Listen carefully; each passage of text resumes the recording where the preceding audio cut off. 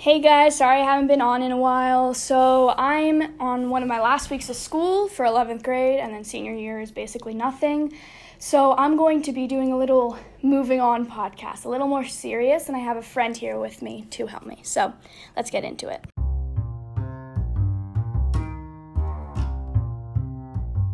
This is Beef Jerky, Orange Trucks, Large Biceps, and Other Long-Term Goals, the podcast which follows the mind of a very opinionated teenager. Hey guys, so I'm here with Mikhail. Hi guys. So he is a freshman from DOT, and I'm just going to be discussing moving on. So we're doing this a little bit oddly because I've never had someone else on my podcast. So tell us a little bit about yourself, Mikhail. Well, I wouldn't say I'm an interesting person. You're the star of the show, aren't you? So we're going to talk about moving on from being a senior in high school to just life and different steps in your life, I guess. Yeah, nicely put. All right. So I am a junior at the moment, but I have a little bit of senioritis early.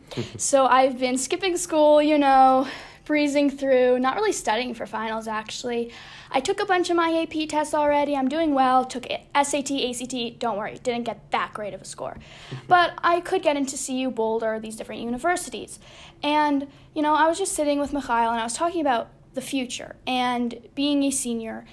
And yeah, you adults in here probably don't really think about this a lot, but I'm thinking about it because I'm leaving my childhood alone.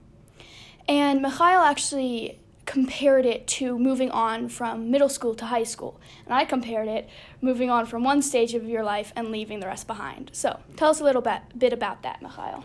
Well, yeah, I feel like it's not exactly, I know I'm the one who brought it, but yeah. I feel like it's not exactly the same because moving on from something just from middle school to high school, it's still you're still following sort of the same, how do I put it, the same routine. Basically, you get up, you go to school, you learn, you study. But when you're dropped into I don't know if you want to you probably want to go to college. Yeah.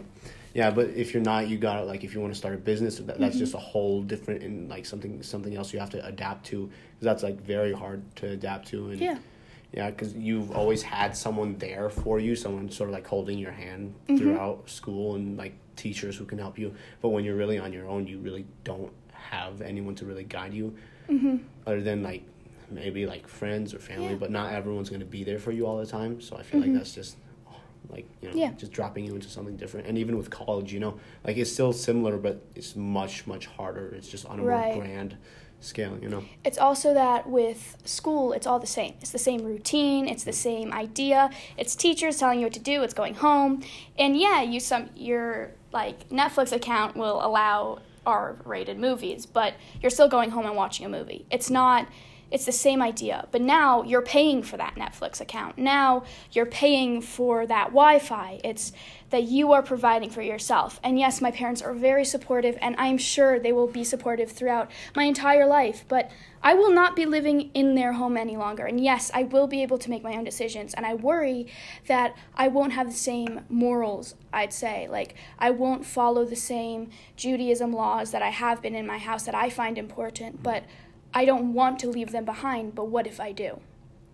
Yeah, kind of reminds me, my mom always tells me that she could help me through school, but one day, she's not going to be there to help me. I'm not going to have my mom or my dad to tell me what's right, what's wrong. So, there's a certain point in your life where you're going to have to learn how to really carry yourself, and because you're going to have a family of your own. You're going to have to teach all of these to your own kids and your own grandchildren. That's just a certain stage in life where you just move on and have to all sort of relearn stuff about life, and because you're dropped in a whole different environment, I guess, and you have to start teaching what you learn to your children. Right. And it's scary to decide what to teach them, because right now I say, I'm not going to be anything like my parents, or I'm going to be exactly like my parents. But will I? How do I decide that? And yes, I can take it one step at a time, but I have fear of the future a little bit. And, that's just humanity's fear of the unknown. That is something that is widespread. All major philosophers talk of this. But at the same time, it's, I'm experiencing this myself, which is different. And that leads me to my next thought of, selfishness.